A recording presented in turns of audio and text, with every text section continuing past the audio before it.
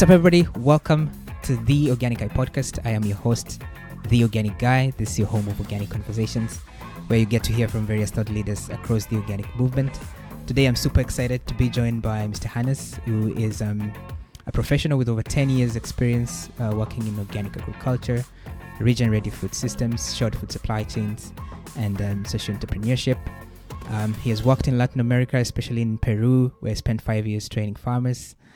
He worked in Europe with Narouche de Lou, which is Europe's largest direct food sales network, whereby in 2020 they did gross sales over 14 million euros. Hannes is currently in East Africa, in Uganda, where he's started a CSA agroecology farm. He's also a mentor to 8 agroecology entrepreneurs, and he has started a very exciting and award-winning project called the Regenerative Fellowship, which we'll talk more about in a few minutes. But first, thank you very much for joining me in the podcast. Yeah, thanks for having me. Happy to be here. So it's very clear to me from your past, I mean, you are very much entrenched in the areas of sustainable food systems and the areas of short food supply chains.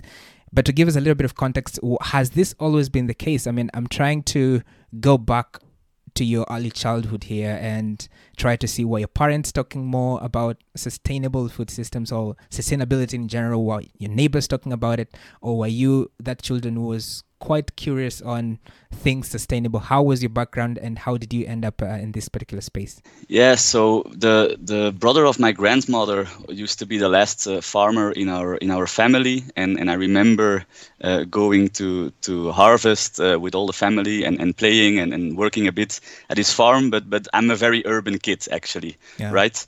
So when I was 7, my father took me, he was working with an NGO, and he took us to Bolivia, and I vividly remember the slaughtering of a sheep to thank Mother Earth for the water she was giving in a newly digged well in collaboration with a local farmer organization. So I guess that's aroused interest for me in working with water and agriculture, and then moving to Peru as an adult, that turned into my passion for organic agriculture, agroecology as a motor for rural development. It's very interesting. You mentioned a little bit about that, and also I noticed on your background also you started business. So I'm also curious, how did you see that transition in terms of, I mean, you have a background in business and you're going into sustainability world where most of the times, NGOs are involved, governments are now very much involved, and they're offering very good incentives for private businesses as well to come in.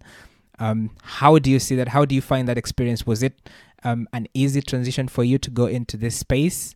Or, there were some things that you needed to relearn per se in order to go into the sustainability world?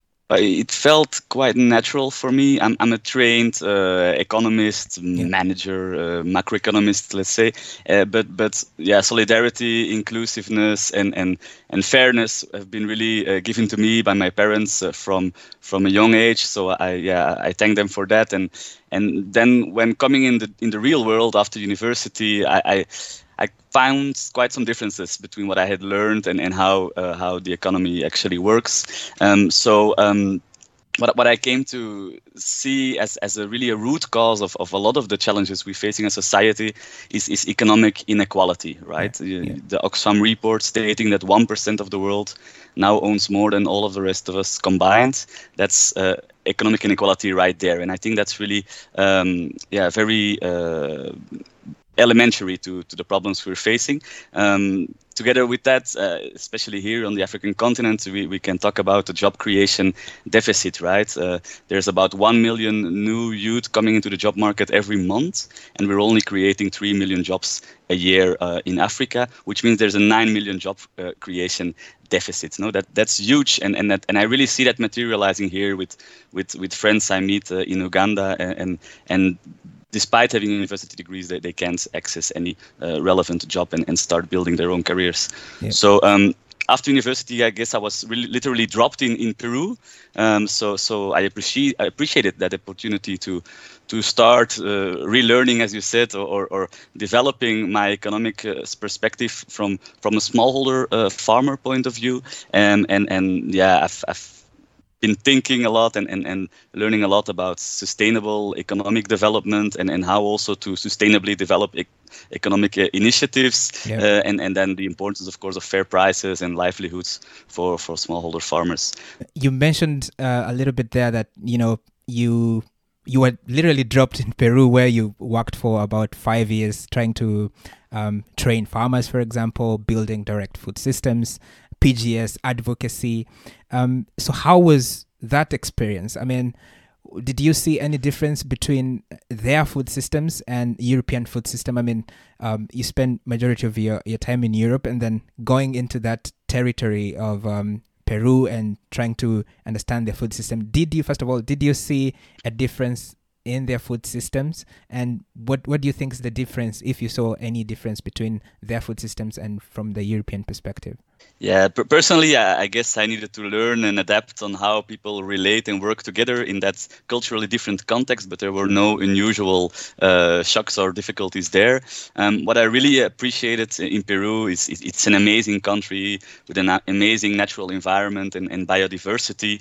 Peru is one of the most biodiverse countries in the world, Yeah. and you can really see that on your plate. So I was there in the midst of the gastronomic boom, which was also helping us as the organic movement to connect to that popularity of local gastronomy and also using it as a platform to promote biodiversity and smallholder agriculture, which is mostly conservationist of nature, right? Yeah. So that was really a really great opportunity, I would say. A second thing I really appreciated about Peru is the Andean cosmovision, of how everything's is related in our natural environment. How after farming or before farming, the apus, the gods that are represented in the local mountain peaks, are thanked and appreciated. So yeah, this might sound a bit fluffy, but we are all connected. Two things that really surprised me. I already mentioned biodiversity, but we were working with a farmer in Cusco region called Julio Hanco, or also the Potato King. There's a movie about him even. He was cultivating 300 to 400 varieties of native potatoes in his fields, right? And so that's an amazing biodiversity being cultivated and maintained throughout generations. So it was really a surprising fact for me. And then maybe less positive, I was also fascinated by the rapid loss of local culture, tradition, languages,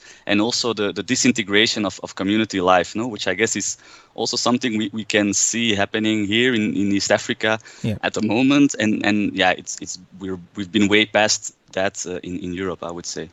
You have a very exciting project, as I mentioned earlier, that is already award-winning. I mean, I'm talking about the Regeneration Fellowship already. So can you give us an idea how did this vision come about, and what is this vision that you have for this project?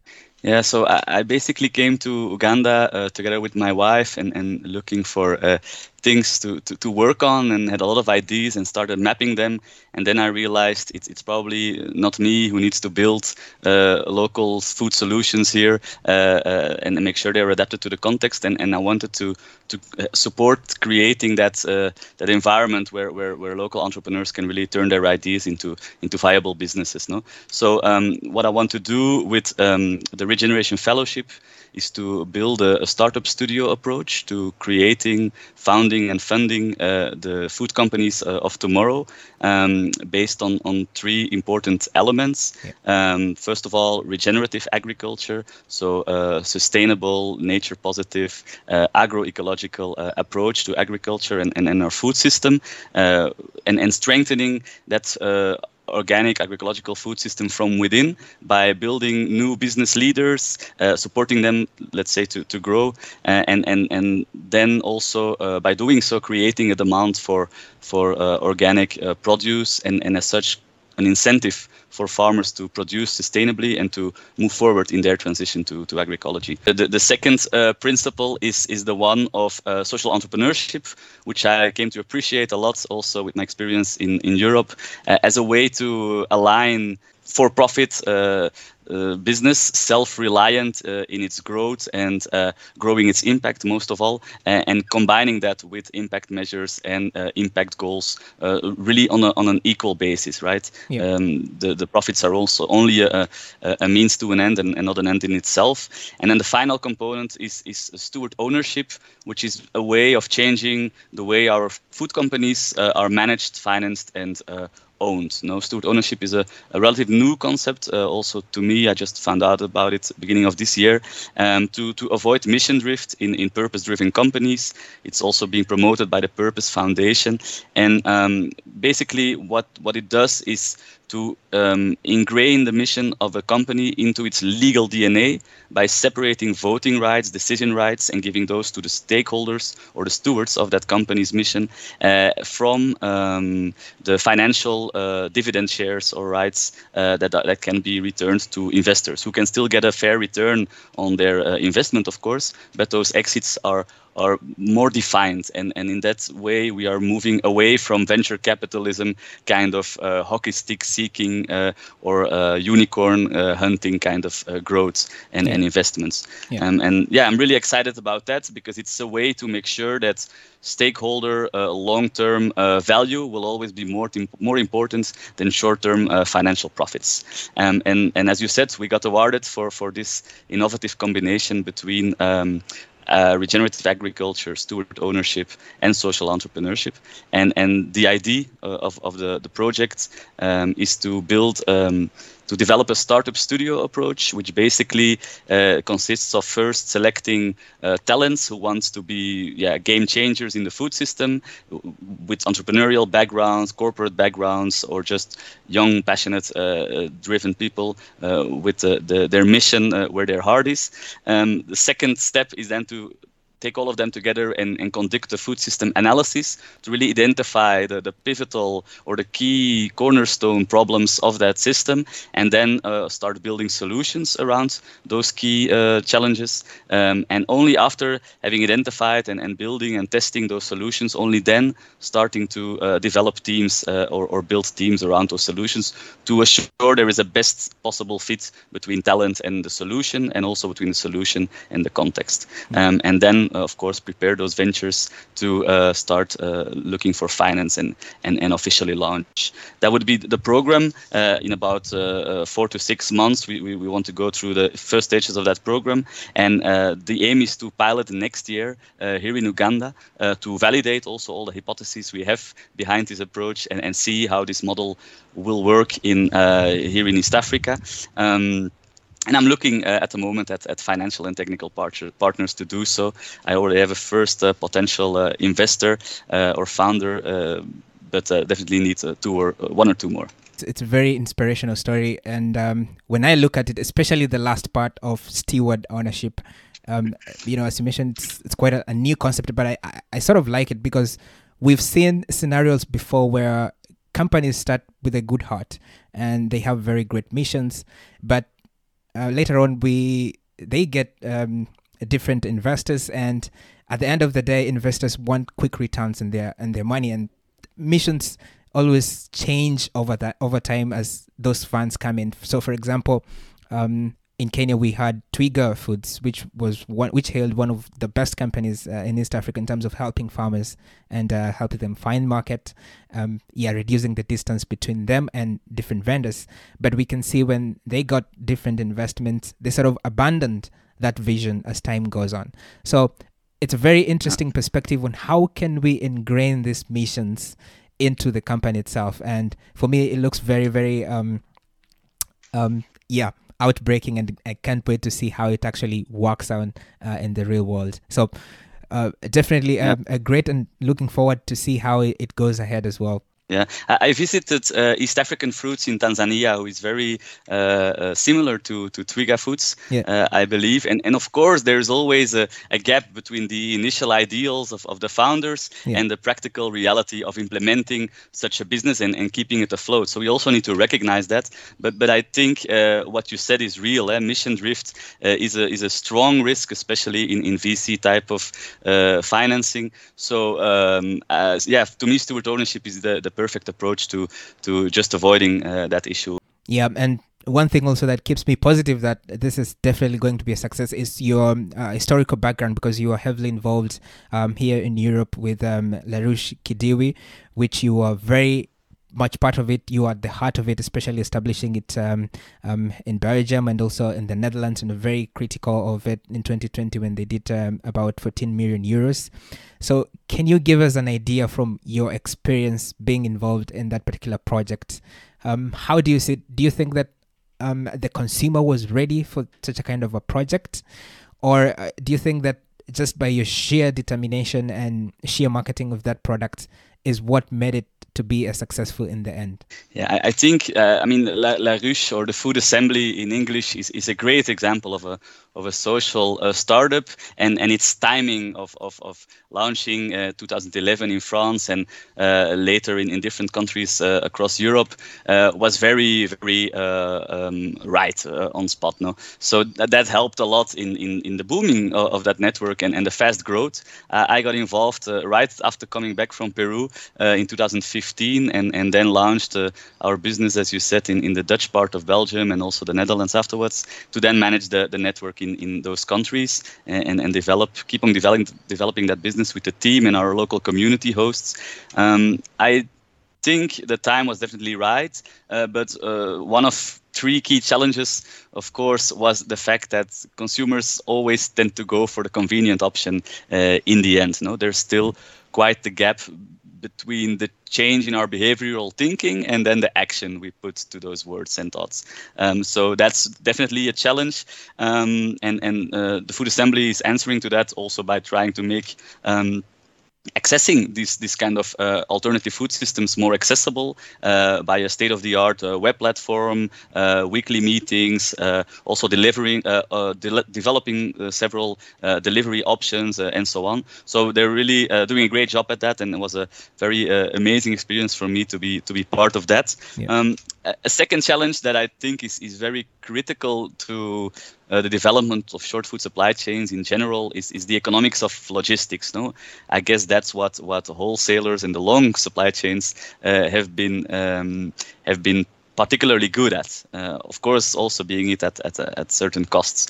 But what I like about the food assembly there again is that we were building a decentralized food system, trying to decentralize logistics, the costs of it, but also the added value to and bringing more of that to the farmers, the producers of our foods. Yeah. And then another interesting field of tension that we really needed to work with, also relating to the organic movement, I would say, is to stop looking at organic as something binary, 0 or 1, Yeah. bad or good, organic or not. I really came to believe that it's more important to look at it as a spectrum or a continuum from degenerative, industrial, large-scale agriculture to the more regenerative, decentralized kind of agroecological food systems we want to move to. Yeah. And no matter what your position is on that continuum at this moment, what's most important, I would say, is your next step forward. Your next step to more sustainable and agroecological production and consumption methods. Yeah. Interesting last point there, because Organic 3.0, as you know very well, is trying to bridge that gap you mentioned, where it is a binary option. So currently it is, are you certified organic farmer or not? So, and Organic 3.0, we can see how different actors, when they wrote that particular strategy, is about how can we help that small farmer who is doing organic principles in their farming systems but necessarily aren't able to access market. How can we enable them so that we don't see like there's a fence where they need to climb fast in order to join the organic community. So looking at it as a spectrum is a very good idea as well, to try and bring in different people into the system as well, but as long as they are very much enshrined with organic principles, so that we can help them to grow and hold their hands as they continue in this particular journey. So I think that's a very, very important point to note as we continue to apply and implement the 3.0 strategy moving forward. I think we definitely also need to be aware of greenwashing efforts in the industry, and maybe definitions being deliberately kept vague and so on. But I love the Organics 3.0 vision, and I think they did a great work in formulating the way forward for organic and the agroecology and regenerative agriculture movement as a whole. Yeah. Because I think in the principles and end goals, they are very much alike. Yeah.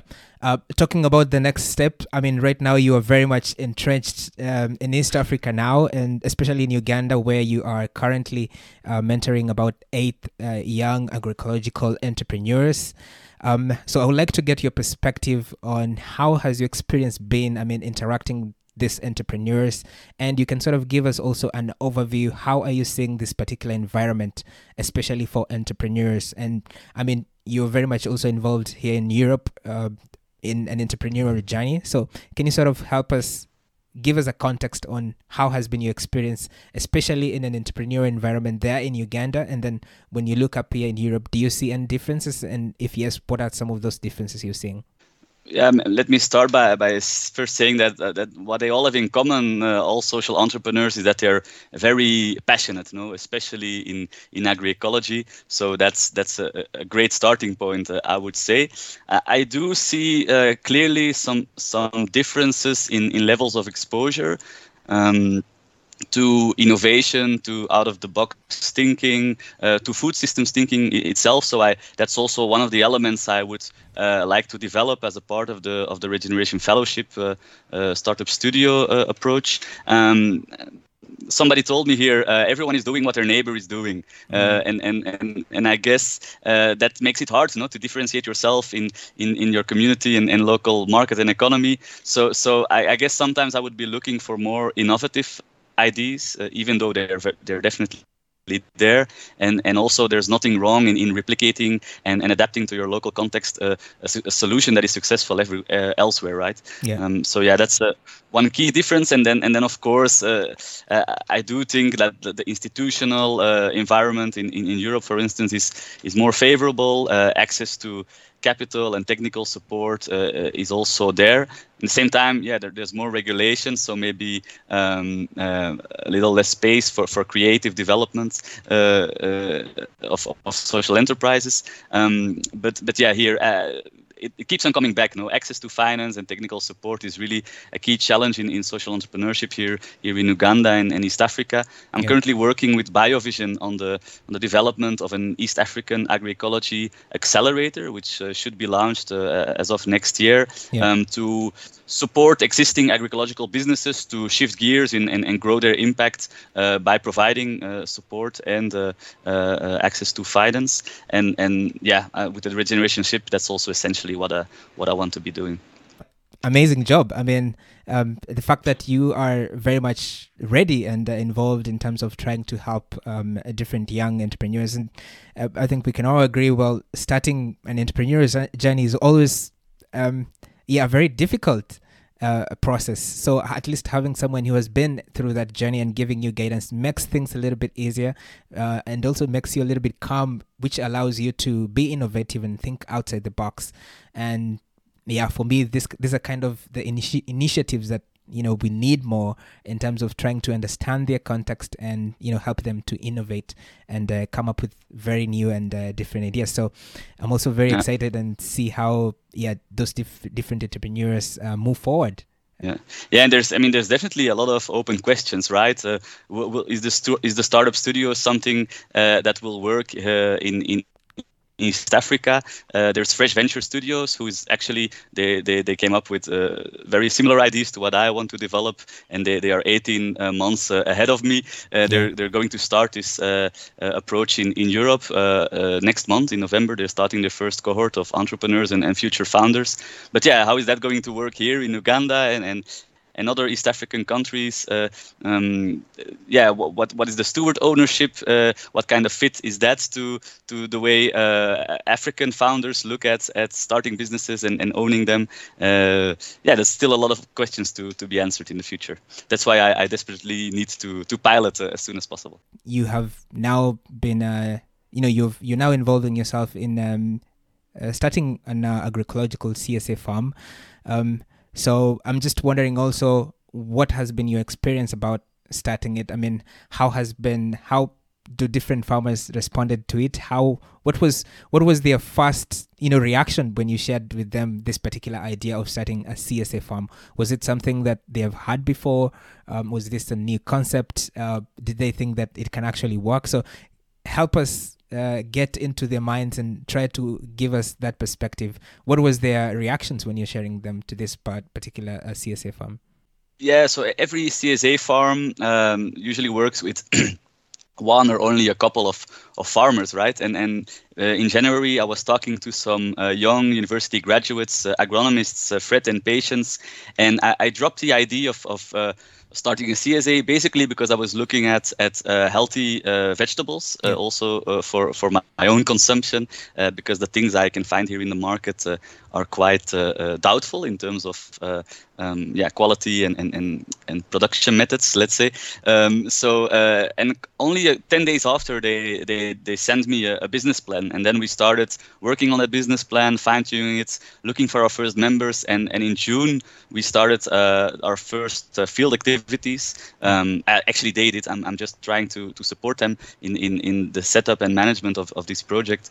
Tomorrow we actually have our first, our third member meeting, but it's quite a critical moment in time because we need to renew the membership fees for the next harvest season, and it's definitely a challenging endeavor, but it's great to move forward. And what we're actually doing, and that's really important, is that we're reshaping the relationships around food production and consumption. No, usually it's the resource poor farmer that is carrying all the burden and risks that are associated with costs of production, bad harvests, pests infection, and so on, infestation, and so on. And now we're moving all or most of that risk to the consumers, to the community.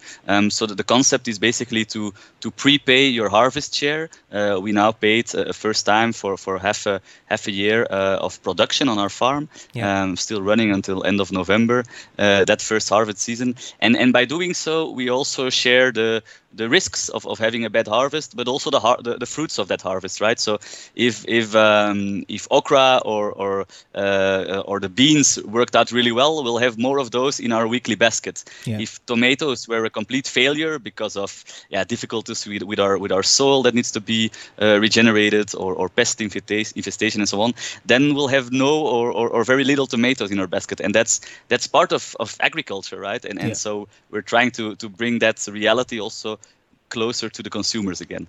The thing that I like about this particular concept is that it's helping farmers to sort of decentralize that particular risk, because in normal circumstances, if, for example, you mentioned beans don't do well, the farmer just slides with it. I mean, absorbs all the risks. But in this particular time, I mean, when you're involved in this CSA, that risk is spread across all members, sort of decentralized in a way, which I can imagine could help keep a lot of farmers afloat as well. So, interesting concept, and it's great to see that it's actually working on different contexts, and also working in a very remote part of Africa, which is very, very much exciting, how easy it can also be replicated to different parts of Africa as well. Yeah, definitely. For me, it's a very hands-on and grateful experience to be involved with those young people, Fred and Patience, also actually facing that difficulty, of finding a job, and now really being involved in this very beautiful community project. So I also would like to get your perspective on this particular point. I mean, you are very well versed on different parts of the world. You've very much entrenched yourself in Europe, in Latin America, and now in Africa. So, from a sustainable food system point of view, can you compare these particular three regions? I mean, are they even comparable at all in terms of their food systems? And if yes, what do you see are the major differences? Because the first thing that comes to mind is Africa, small-scale farmers. Latin America, probably small-scale farmers. Europe is very much industrialized. From your experience, what can you tell us on these three different food systems and how they compare with each other? Yeah, that's a fantastic, but also a very ambitious question, no, for me to answer. I think there are definitely different levels of economic development, political regimes, poverty, for sure, and also infrastructure, for instance, to bring your goods to the market. That we should consider. But I also see a lot of commonalities. No, for instance, access to land, access to finance, access to markets, access to quality inputs. They're challenging basically anywhere. So that's food waste is another example. That great food losses after harvest is another challenge that it's, I guess, common to our global food system. Something that really surprised me here in Africa is the way the Green Revolution has polluted mindsets. The mindsets of extension workers, the mindsets of policymakers, development professionals, and so on. And that's really alarming to me. I'd say even though it's very popular, no, in public policy, let's say, to work on green revolution kind of solutions, even though the use of chemicals is actually still quite low. Here in Uganda, only 23% of farming households applies chemical inputs. No, another interesting figure is that the false promises study found out that over the last decades, costs of inputs have risen 20%, while the actual yields related to those chemical inputs only improved by 5%. No, so there's definitely something wrong in the logic there. That's a great or an unfortunate point, I think, here in East Africa. Second big challenge to me, and it's been debated largely now with the UN Food System Summit, is that our ambition to move forward with a truly sustainable food system and the agroecological approach is positioned as the best way forward to do so. It's actually a political decision. It's not a technical issue. It's not an economical challenge. It's mostly political in my opinion. So that's building that political vision and also having that urgency translate into action. That's a very big challenge we're currently facing. And a final element is corporate capture is real. No, we've seen it now at the Food System Summit itself, and in most of our food systems, unfortunately, we can observe unfair trading practices and oligopolies. No, in meat, in beers, in grains, in tea, in all of those products on the world level. There's only four companies controlling more than 80% of the world markets. I would also say that there is no free market in food, right? The only thing we see, or what we mostly see, I would say, is unfair trade instead of free trade. And so even liberal economists would turn around in their graves. At the core of it is how bad do our leaders want it? How bad do consumers want it? Because at the end, we are the people who have to make decisions. So it doesn't matter if you are in Africa, Europe, or in Latin America. It's about how do you want, especially now from a consumer perspective, are you able to demand sustainable foods from your supermarket or from your supplier or from your local grocery? They are at different levels, but as a consumer myself, you have to start by, what are the basic decisions that I can make in order to make this food system accelerate? And you can decide by, what you're buying, for example. Is it, sustainable? Is it, something that I will be proud of? as I continue to look forward to more sustainable food systems, and especially buying from sustainable farmers, for example, it helps send a message to them that yes, your sustainable food systems, I mean, I want your product, so you can continue producing more. And to some extent, as consumers, we have a huge role to play, as different entities, governments, non-government organizations continue to work to push it towards this particular end as well. Yeah, I want to react to that, and I think we should be careful about that too. I mean, we've discussed the issue of or the difficulty of behavioral change and consumers going for the more convenient option. So it's also really important to look at the options they have at hand. No, of course we should eat less meat, we should fly less, we should turn off the lights when we leave the room, and so on. But this is a systemic problem, and that's why I want to insist on the political part of this debate and about finally making decisions, start taxing carbon emissions, for instance, start looking at food safety and food or nutrient density of food, and making that information available to consumers, and really take into account which options consumer are having and are also presented with, and which options companies can also develop to present to those consumers. So I think it's really more of a systemic discussion, and policy has an important role to play, and is lagging behind.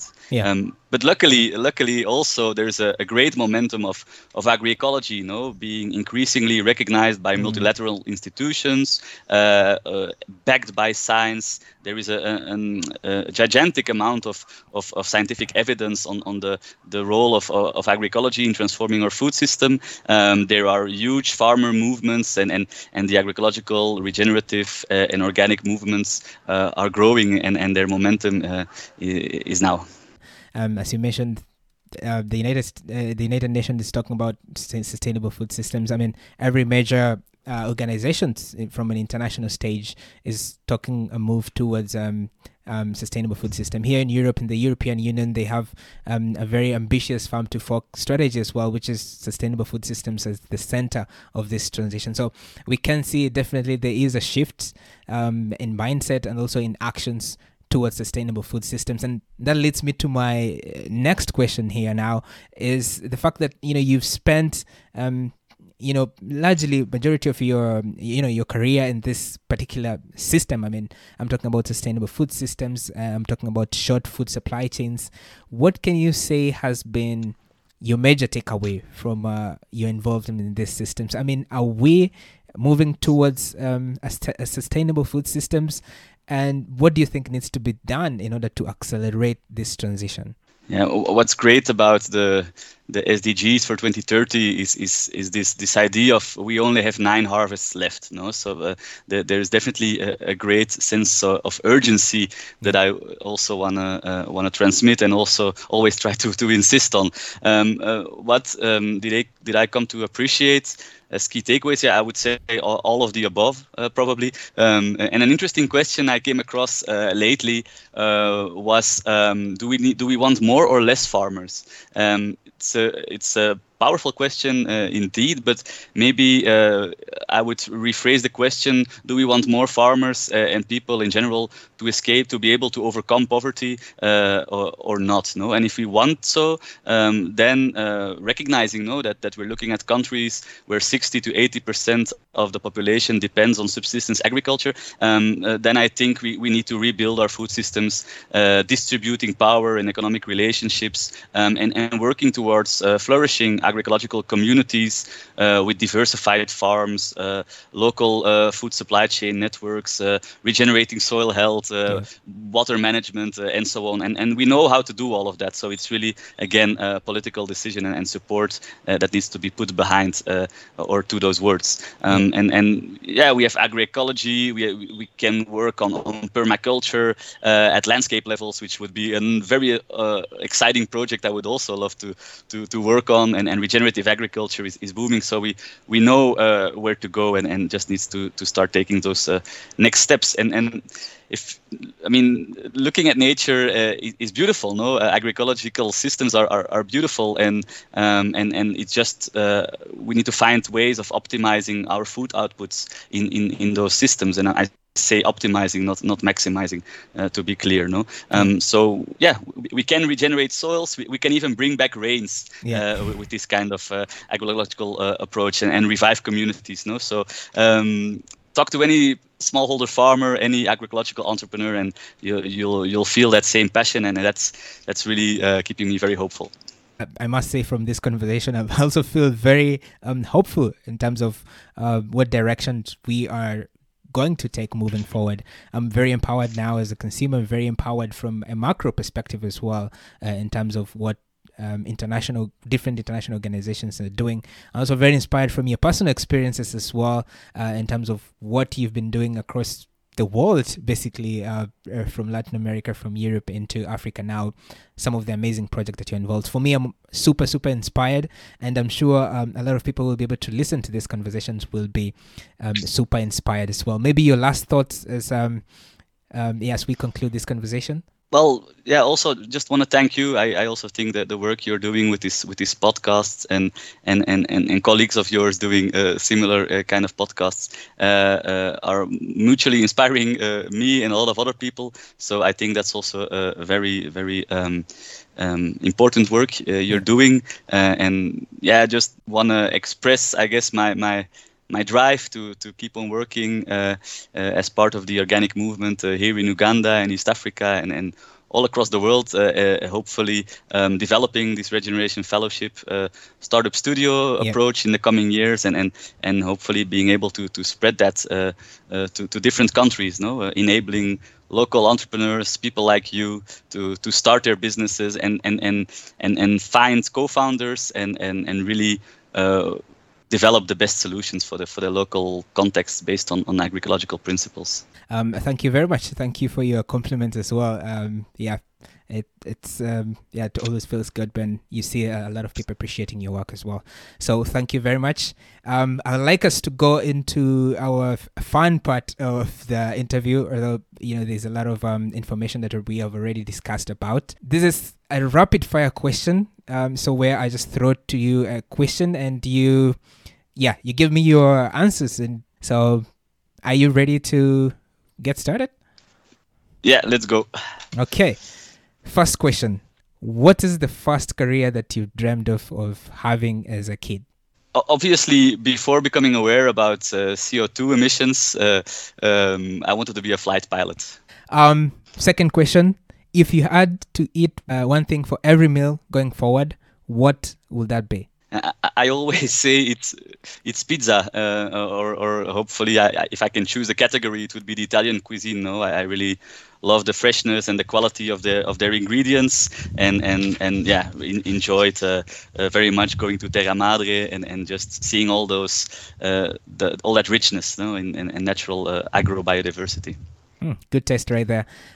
Number 3, who is your favorite historical figure? I'll mention Pepe Mujica. He's a philosopher. He's also a former rebel, so probably not innocent in that sense.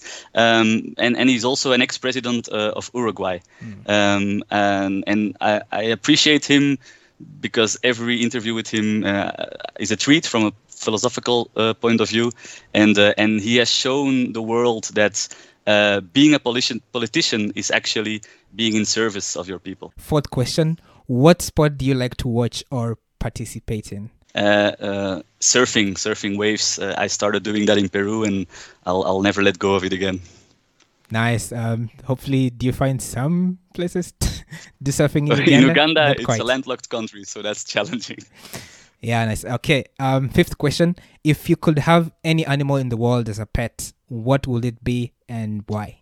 I'm not sure about pets, but I definitely would love to be an eagle one day. An eagle. Okay, good. What is your favorite beverage? Coffee or tea?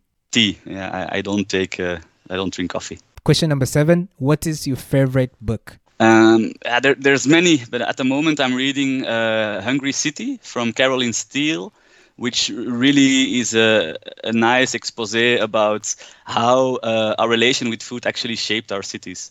Um, really insightful. The next question is, I mean, we are a few months away from Christmas, but I'd like to have your take on this. How old were you when you realized Santa isn't real? Um, Actually, I'm not sure about Santa. It was quite early, but in Belgium we have also Saint Nicholas who brings us gifts on the 6th of December. Yeah. And I tried when I found out he wasn't real. I tried to hide that from my parents as long as possible. What quote resonates with you most? I'll take Je mange donc je suis, which is a version or variation of Descartes. No, I eat so I am. I think it's a great quote in describing how what we eat shapes us and how our relationship to food also is intrinsically tied to our relationship with the world around us. And lastly, knowing what you know right now, what advice would you give to your 18-year-old self? This one is difficult. I feel very privileged in life. I come from a very privileged background, so I would tell myself to manage that privilege responsibly, and to enjoy while I'm at it. Nice. Yeah, definitely loved that particular session. I mean, yeah, it sort of helped the viewers to get to know you a little bit better. So thank you very much for participating in, and got to learn a few things about you as well. So thank you very much for joining me in the podcast. It's been a very much pleasure to have you on. Great insights, great information as well. A lot of viewers will find this very, very informational. So thank you very much for your time. Yeah, thank you for the great questions, and I really enjoyed this too. Thanks a lot. Nice. Cheers.